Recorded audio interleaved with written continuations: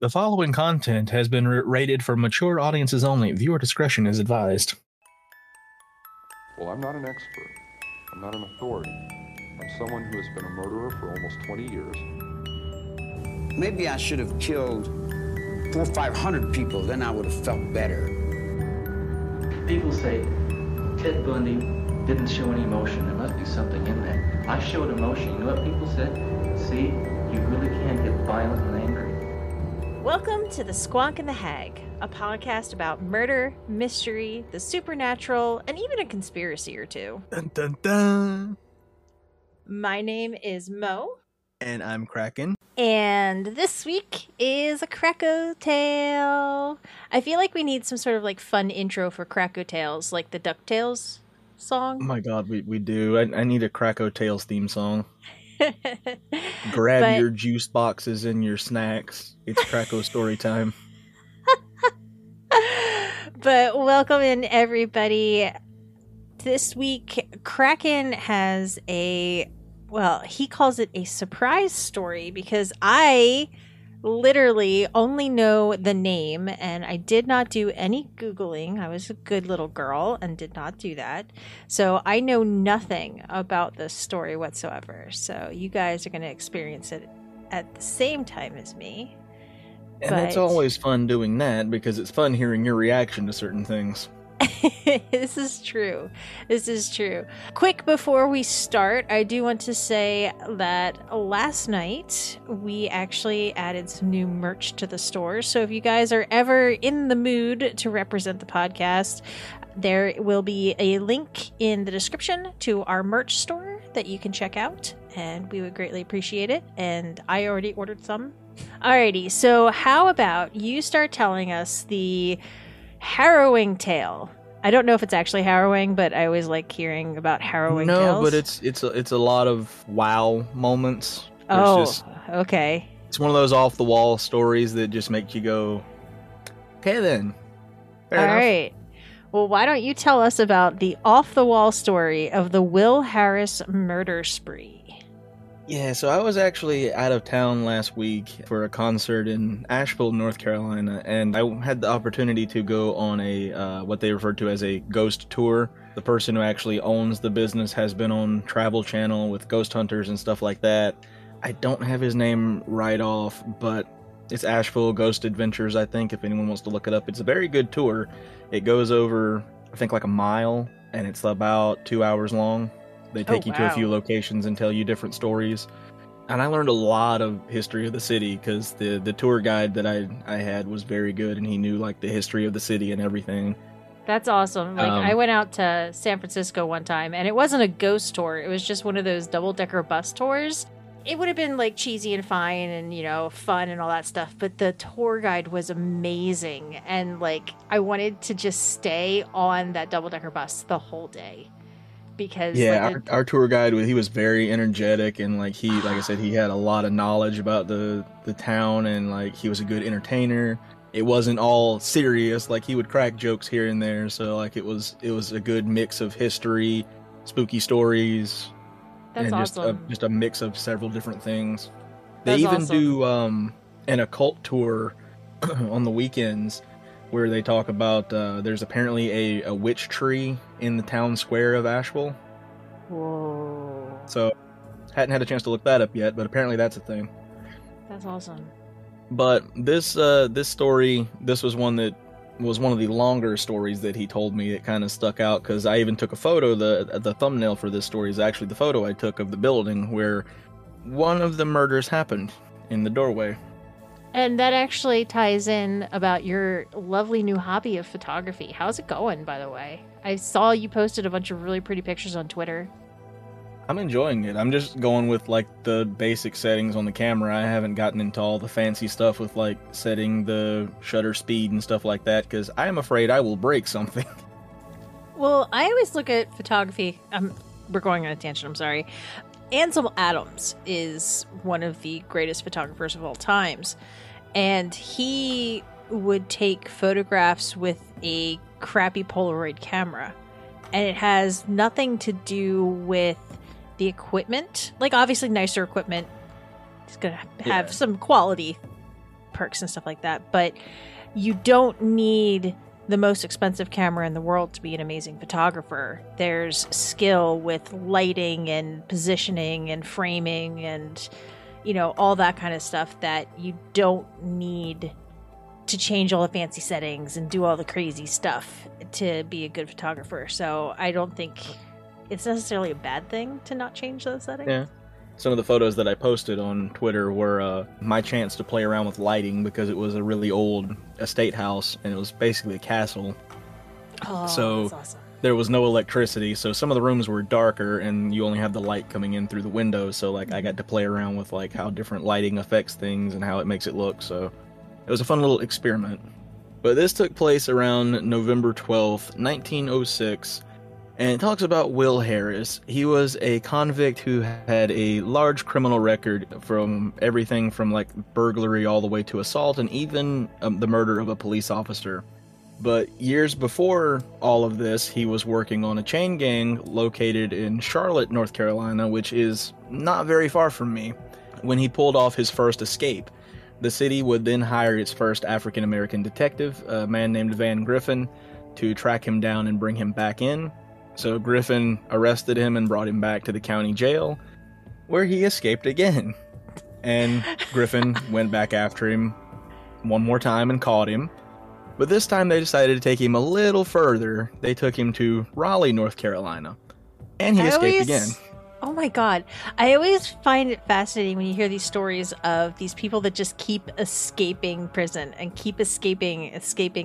Like Ted Bundy. I don't know if you knew this. He escaped the one time for like a week and a half or something like that.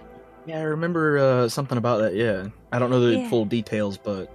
Yeah, and it's just like, it just boggles my mind because like when you think of a prison and, you know, the big heavy bars and the thick concrete walls and you're under lock and key and someone's always there watching you, it's like, how do you escape? Well, as we're about to learn, some police stations were like heavily understaffed back then. Oh. So that could have also been an issue, but they got him to Raleigh and he escaped a third time. So he wanted to get away from Griffin's jurisdiction and just like avoid him at all costs because he keeps catching him. So he went all the way to Asheville and he wanted to meet up with his old girlfriend, Molly Maxwell. During his time in prison, he would send her letters from prison telling her that he was going to come see her once he got out and all of this stuff, and she didn't want anything to do with him. So Molly began seeing wanted posters appearing around town that he had got out, and she was like, I don't want anything to do with this. I'm going to go leave and stay with family somewhere else. I don't want any part of this. So she went to I don't blame her. Yeah. She's like, this is not any of my business. I'll let someone else handle this. Yeah. So she left town and went to another small town, which was about 30 minutes away. It's called Hendersonville. So upon arriving in Asheville on November 12th, Harris got there and he couldn't find Molly anywhere. Apparently she had stayed in this apartment, so he kind of knew the general area of where she lived and everything. And he couldn't find her. But he did find her sister, Pearl, who was working as a waitress in a nearby diner. So he does his thing and kind of stalks her for a bit to kind of figure out before just directly approaching her. He wanted to find out where she lived. So he followed her to...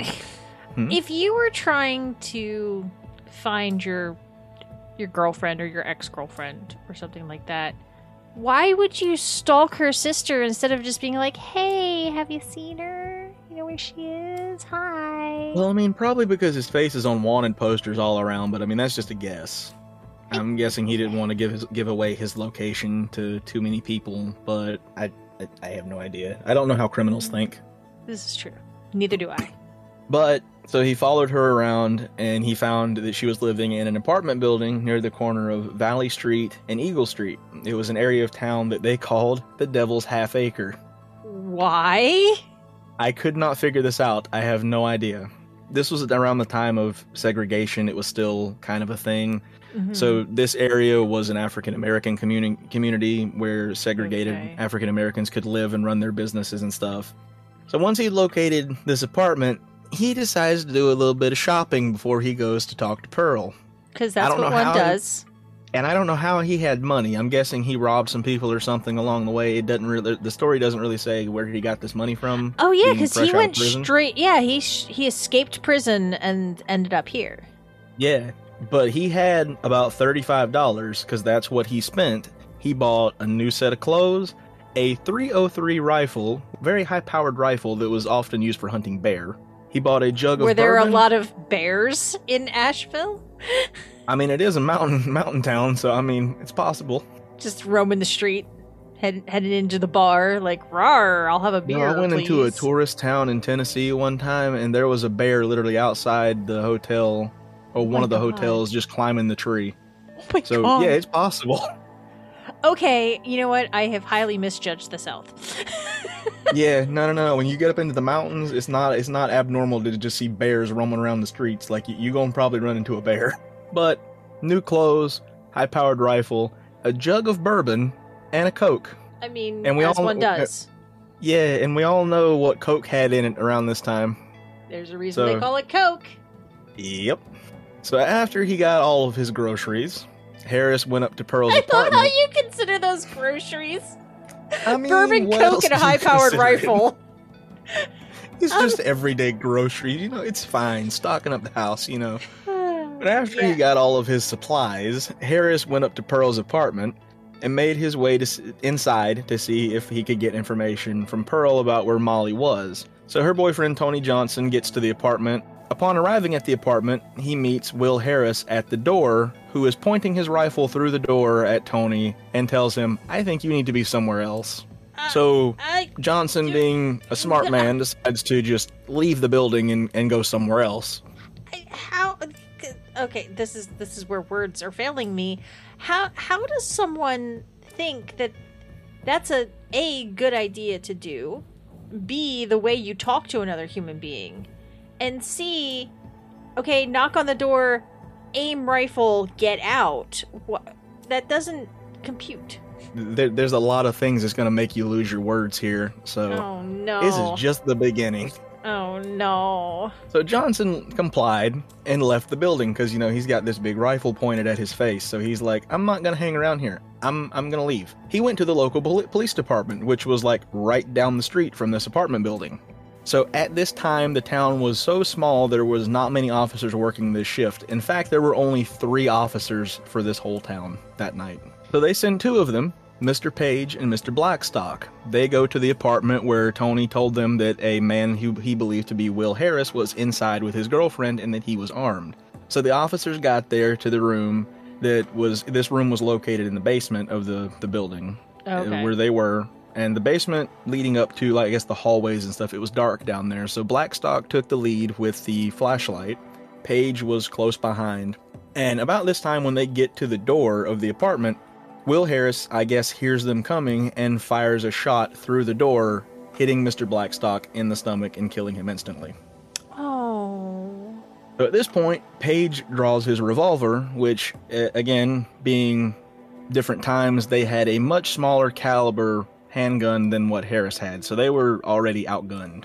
Yeah, because I don't foresee many police ever carrying bear hunting rifles unless you're in, like, the Alaskan wilderness. Yeah. But either way, Page began to return fire, but he was struck in the right shoulder. But he somehow managed to keep a grip on his pistol and retreat back into a dark corner of the basement while Harris kept firing out the door.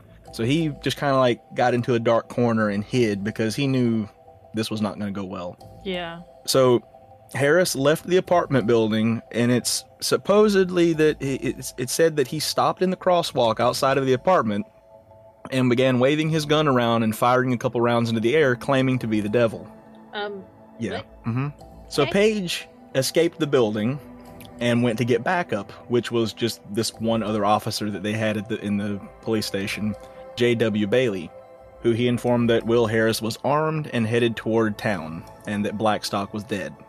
Bailey went across the square, which is like their main park, to Patton Avenue, while Page went down South Main Street. They were going to try to cut him off and surprise him. I don't know why they thought that was a good idea, but they were hopeful. I mean, what else would you do? There's not much else you can do. Crazy man running around with a bear hunting rifle, shooting willy-nilly. obviously, Mm-hmm. you're gonna... Specifically, Harris was walking up Eagle Street, and he was shooting anything that moved. He was just, if it was on the street and it moved, he was going to shoot it. What? Why? He was angry, and he was looking for Molly, and he was drunk. Remember, he had a Coke and a jug of bourbon. Yeah, but that's still... I don't think that's a good reason. I don't think there's any good reason to, just shoot anything that moves, No, because, that, I mean, but... it could be like a kid. It could be a cat. It could be, these are not the objects of your disdain. These are just random things that happen to move. Yeah, apparently Harris didn't care. I guess there's a reason that he escaped from jail many times, because he was a terrible person. In fact, he killed 3 people during this rampage. Surprisingly, it was only 3. It's still bad, but it wasn't more. Did it say, were they, adults? Were they... Yeah, it was all adults that were involved. If you really want to make it worse, there was a dog that was involved in an alleyway. I won't go into any further detail there other than that, because it's bad. Okay. He was just... I don't want to sound callous or awful, but, a human being, they hear a gunshot, they understand what a gunshot is, it's horrible that they were shot, and, I would never say that, but, an animal doesn't understand. It's just loud noise. What was that? And, they get scared by loud noises. So, this poor animal heard this loud noise, probably was running because they were scared of the noise, and then they were shot because this guy is a monster. Yes. But the ending what happens in the ending might make you feel a little better. Let's just say justice was had, and you will see. He killed 3 people during this rampage down Eagle Street, and like I said, the thumbnail is actually one of the locations that one of the murders happened. There was a man who was operating his business in that store. He heard the commotion outside and wanted to see what was going on, so he sticks his head out the door, as they do back then. It was just like, what's going on out here? And he was shot in the face. Oh, God. Unfortunately, there was another man named Tom Neal who was hit in the leg, but the bullet ricocheted off of a coin in his pocket, and the bullet went upward into his lower stomach. Neal attempted to make it to Dr. Bryant's office, which was apparently nearby, but unfortunately the injury was too bad, and he didn't make it to the office before he collapsed in the street. So at this point, Harris is going on South Main, still firing, and as he turned and he shot at a man named George Jackson, luckily the bullet only tore a hole through his clothing but didn't break the skin, and it kept on going, and I'm guessing lodged itself in a tree or something. As this is happening, Page is hearing these shots, and he went down the east side of South Main at only a few yards distance from Harris, and they end up in a brief gunfight. Now, before he's they continue. The one that was shot, correct? Yes, Page is the one that was hit in the shoulder, who's barely holding onto his gun at this point. He's having to use his left hand. Oh, okay. Page and Harris have a brief gunfight before they continue down the street. Page was keeping his distance, but kind of still keeping an eye on where he's going. And Officer Bailey, who had gone down Patton Avenue to a cafe for help, heard the gunfight between Page and Harris and ran across the square to a local hardware company to meet him head on and kind of cut him off. And along the way, there were several people that were outside this hardware store, and he called out to several people because they were all coming out to try to see what was going on and where they needed to go to get away from it. And he called out to these people, and his last words were, "I deputize you to help me in this." After making it across the square, Bailey takes up a position behind a telephone pole in front of this hardware building, and from this position he had a gunfight with Harris until a shot went through the 12-inch pole and into his chest. This rifle was so powerful, to give you an idea of how powerful it was, the bullet went through the 12-inch pole, through Bailey, and it only stopped when it hit the Vance Memorial behind him in the park. Oh my God. It didn't go over to the park, and I should have later that day, I just didn't have time. Mm-hmm. Supposedly there is a chip in that memorial from where that bullet hit. Supposedly it hit the concrete memorial, knocked a chip off of it, and then turned and went through a local business and lodged itself in the back wall. Oh my... So it didn't even stop at the statue? No, it only bounced off of the statue, knocking a chip out of the concrete. Wow. So how...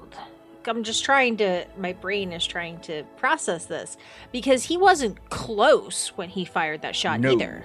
He was a few yards away. So that shot covered that distance, went through the pole, went through a human body, hit a statue, ricocheted, went into a building, and then lodged itself into a wall. Yes. Huh. Will Harris was not playing around, apparently. That just seems like such, like, if I would never do anything like this, obviously. But yes. If I was going to go disgruntled with a gun to someone's house, that is not the weapon I would choose. That's like trying most to... serial killers pick something that's like... I mean, this guy wasn't a serial killer. I mean, I guess you could kind of classify it as, because he killed multiple people, but... It depends. So he would be more of a spree killer. A serial killer is someone who repeatedly kills in a similar manner over a span of time.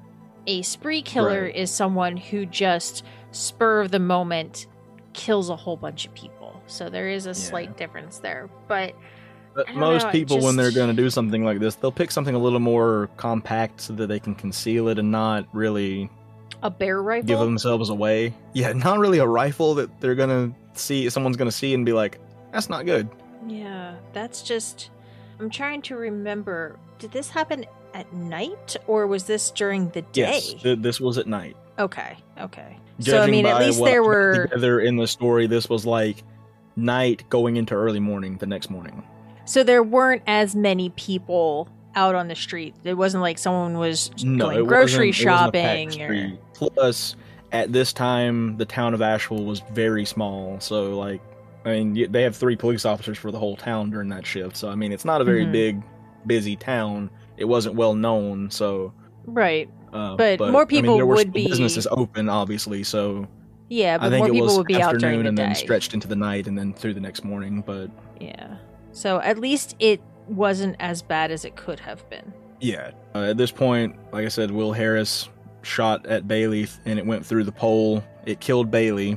And then after that, Harris turned and started running down South Main and continuing to fire at several people and through several business windows before he disappeared. Mr. Page went and got more... Why did he feel he had to shoot through the windows? Like, he already killed a whole bunch of people. There were people in these businesses that were kind of trying to glance out the window and see what was going on and what was happening, because no one had any clue what was going on. So he saw movement in these windows and he was just firing at these businesses, trying to hit anyone and anything he could. I know I do a lot of research into serial killers and gruesome crimes and cults and things like that. Like, those are, I don't want to say my specialties, but like those are my usual areas of research. And I cannot wrap my head around this. Like, I can't either. You know, I have read about, you know, people who have, you know, murdered dozens and dozens of people, and I don't understand it, but it doesn't make me stutter. Yeah. and this, I can't, because when you look at those stories, serial killers or a crime of passion, something like that, there's usually some sort of trigger. There's something in their past. There's the head injuries, like we talked about last week with the chessboard killer. There are all of these factors that they don't justify it, but they add up. You know, they were bullied, they had mental health issues, they had head injuries, they had this and that in their past. This, I can't put any pieces together that lead me to this road. And I think that's what I'm struggling with, because normally I can somehow obviously not understand, not empathize, not agree, but I can get to the point. Whereas this is just like if you're sitting at a baseball game and all of a sudden a Zamboni drives on the field. It's like, why? It's like, where did that come from? What is going on? So it's like, I can't wrap my brain around how we got here. Like, yes, he was a criminal. Yes, he he was arrested and escaped from jail and yada yada, but where did this even come from? Yeah, because like I said, he'd been arrested for a little bit of everything, and apparently even murder of a police officer, so not sure what his past was before all of this, so well, who knows? To me, that sounds like someone who was in trouble with the law and probably killed a cop trying to get away, or in an altercation, they were trying to arrest him or something like that. But that is so different from showing up to your ex-girlfriend's sister's house with a bear hunting rifle and then going on a murder spree. Yeah, that escalated very quickly. We need Ron Burgundy right now. Yes. Anyway, sorry. Continue. This is fine. I don't mind the tangents. This is what we do. This is true. I just always feel not guilty, but I'm like, oh, sorry, I interrupted and took it in a completely different direction. I'm sorry. And then it's like that's that. The point of these stories is to, go through them and then kind of like pick it apart as we go. This is true. But it's like that meme where they're like, stop apologizing all the time. Oh, sorry. I'm sorry for apologizing all the time. It will happen again. But yeah, it's just... Okay, Kraken. Okay. Where do you find this stuff? Like, you always find the craziest, most off-the-wall stories. And I love them because it's not something I would ever look for myself. Like, I would not even know where to start. This tour, I said, was very good. And, like, they basically went through... I found a little bit more details and a few other names and stuff than what they gave me on the tour because we only have like an hour for it. But they basically gave me the gist of like this whole story as we were taking the tour. And they actually told me about a bunch of different stories that I was not aware of that happened in the town of Asheville.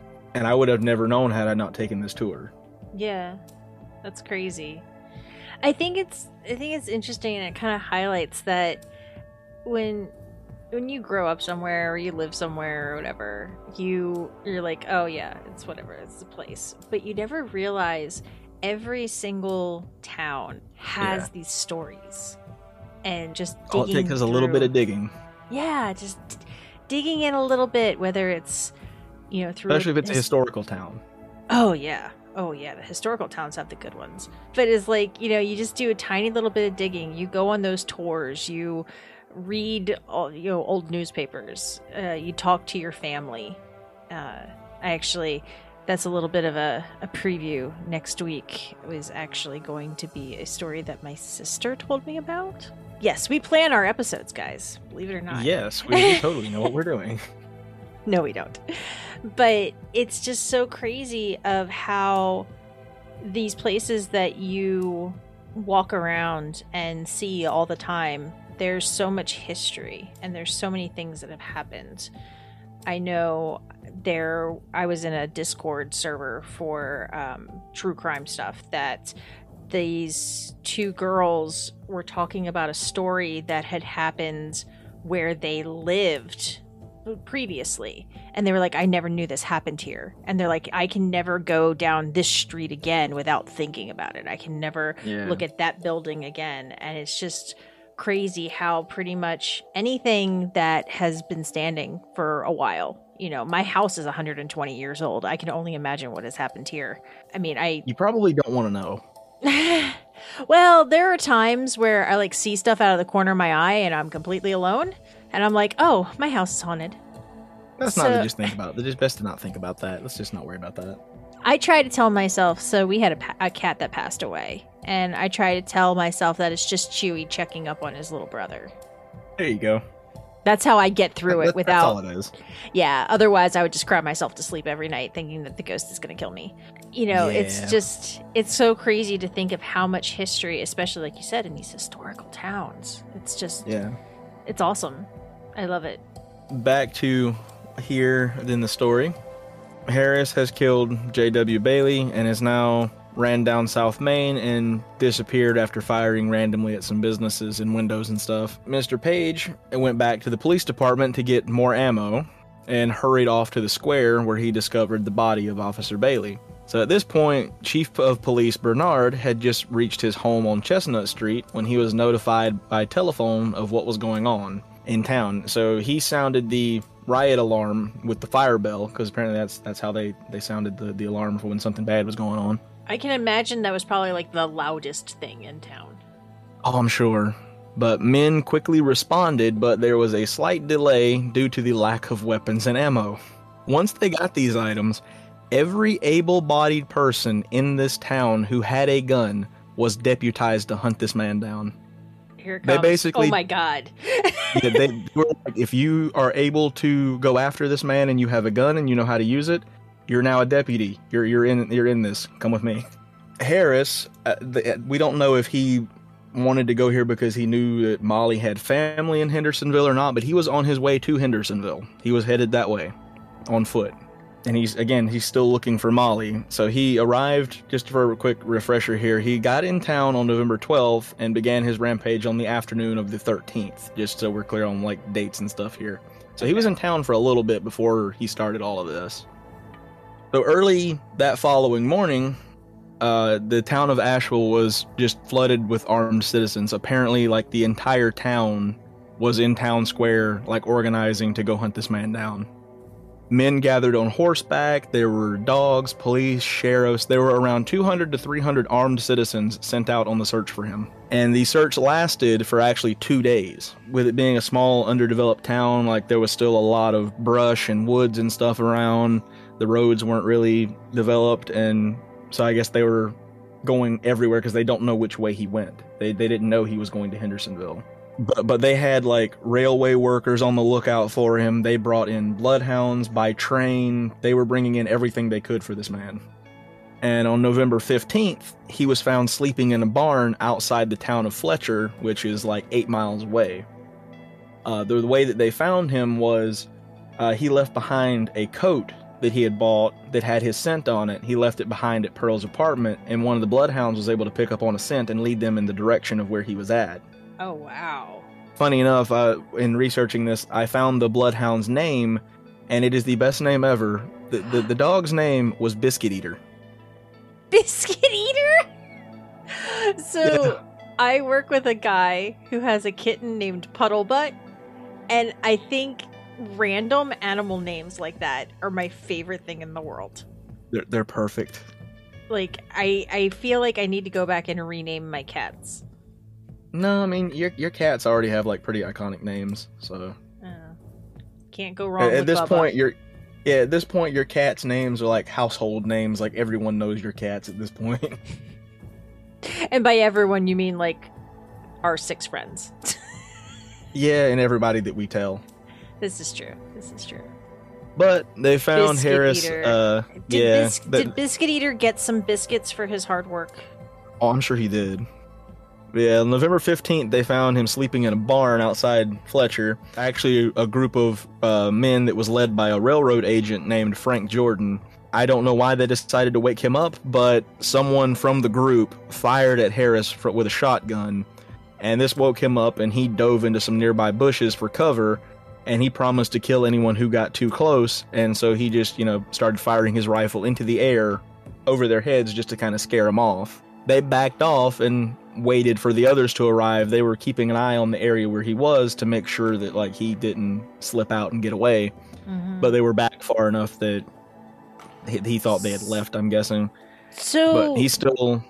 when he bought this rifle, this is just making me think. I'm thinking back to the North Hollywood shootout. Yeah. How much ammo did he have? I have no idea. 'cause, I like- don't know how much some of this stuff cost. I know stuff was cheaper back then, so, like, Yeah. you spent $35 on all this stuff, so I have no idea. But that included the gun. Yeah. So, like, Like, I back feel then, like that kind of he stuff didn't- was, like, $5, so... Yeah, like, I wonder, like, because he went through a lot of bullets. Yeah, he did.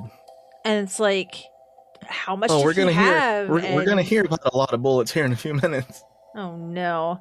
It doesn't specify what kind of rifle it is, so I mean, we don't know if it's like, put one bullet in, shoot, then put another bullet in like that, or if it's Oh, like, Lord. you can put so many in it, or like, I have no clue. I couldn't figure that part out. Yeah, I didn't even think about that because it was like every shot you have to reload. Yeah, apparently with his continuous fire, I would think it was something that like he could load multiple bullets in there at a time. So Yeah.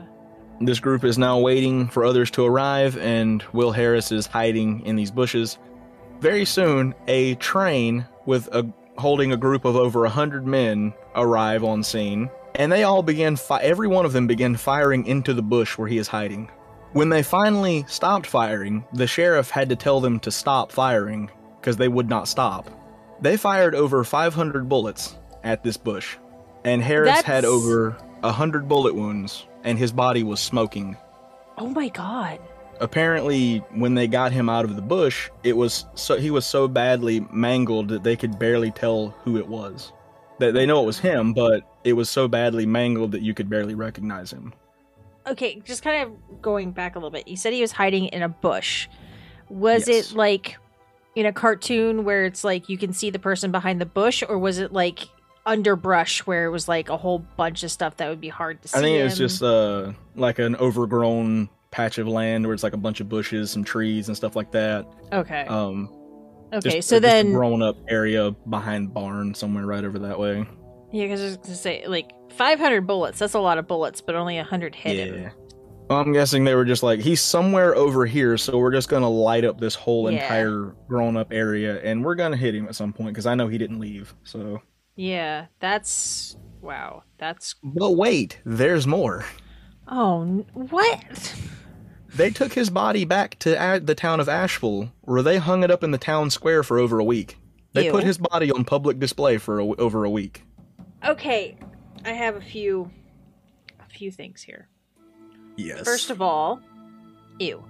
Second, it would be drippy. Uh-huh. It would smell. And who I mean, wants at least to it walk was in down the street November. looking? Wasn't in summer, so I mean, it could have been worse. It could have been worse. But like, who wants to walk down the street and like, yeah, okay, yay, they got him, all that stuff. But I don't want to walk to work and see drippy Will Harris smelling up the joint, hanging from a pole. I mean, he angered the whole town, so I guess they were just like, here's an example. If you shoot up this town, this is what will happen. Now the bit of good news after all of that. A reward had been created immediately after the shooting, and the group that shot Harris had requested the money be sent to the widows of Officer Blackstock and Officer Bailey. Oh. And Harris's gun was actually given to the captain, I guess, as like a reward. Well, I mean, they gave Harris's gun to the police captain. I guess for some it's reason, maybe a little bit of like a trophy, which sounds very serial killer-ish, but Yeah, it's like, you know, you brought down this, I guess, notorious spree killer, or you helped bring down or something, and you lost men in the process, so hang this on your wall. I forgot to include it in here, but supposedly, I'm guessing they finally took his body down and like buried it somewhere, but like no one really knows what happened to the body after it was hung up in town center. It just kind of disappeared one day. The following year, due to all of this, the city of Asheville actually prohibited the sale of alcohol because of Harris's drunken shooting spree. Did they still sell coke? Probably, because it only specifies alcohol. I mean, I have to, like I said, I have to think that there was something else there. Like, you don't just do this because you had a few drinks. I mean, Yeah, no. You've seen what happens when I have a couple too many beers. I get the power Yeah, drill. yeah. I pretend it's a little pew pew. No, It's you like try a to open faith- cans with it, but yeah. We're not going to talk about that. I mean, we're always going to talk about that, but okay. Hey, at least I don't call them Ed Iron Deck chairs. Abacus chairs, yes. I feel like there had to be something else to the, you know, like he Yeah, was either it's something mentally set this man ill off. or something switched, something went off. To think that alcohol and soda with Coke in it, just to think that could just send somebody so far off the rails to do something so horrible is terrifying. Yes. Absolutely terrifying. I don't know if it's scarier to think of something like that, where it's just immediately a switch gets flipped and they go berserk, or to somebody who, like last week, the Pachushkin, who was just very unassuming and then killed tons of people quietly and unknown to those around him. Like, I don't know which is scarier. Yeah, I don't know either. Like, the thought that something can set someone off to do that, or the fact that they're just always like that and they're just really good at hiding it. I think both are equally scary in their own way. Yes, they're very terrifying. But yeah, that's all of that story, and I would like to thank the Haunted Asheville Ghost Tours for introducing me to the story, and our tour guide Tad. He did a really good job. That's awesome. That's awesome. If I'm ever down there, I'm gonna have to check it out. Yes, I definitely recommend it. As always, make sure to check out our website for all of the show notes, sources, and more information at thesquonkandthehag.com. And we would also love and appreciate your support by either leaving a review on iTunes or through small monthly donations using the viewer support link in the description. And if you don't subscribe, make sure to follow us on your favorite podcast network to get notified of new episodes every Thursday. All right, Krako, you ready? Okay, bye.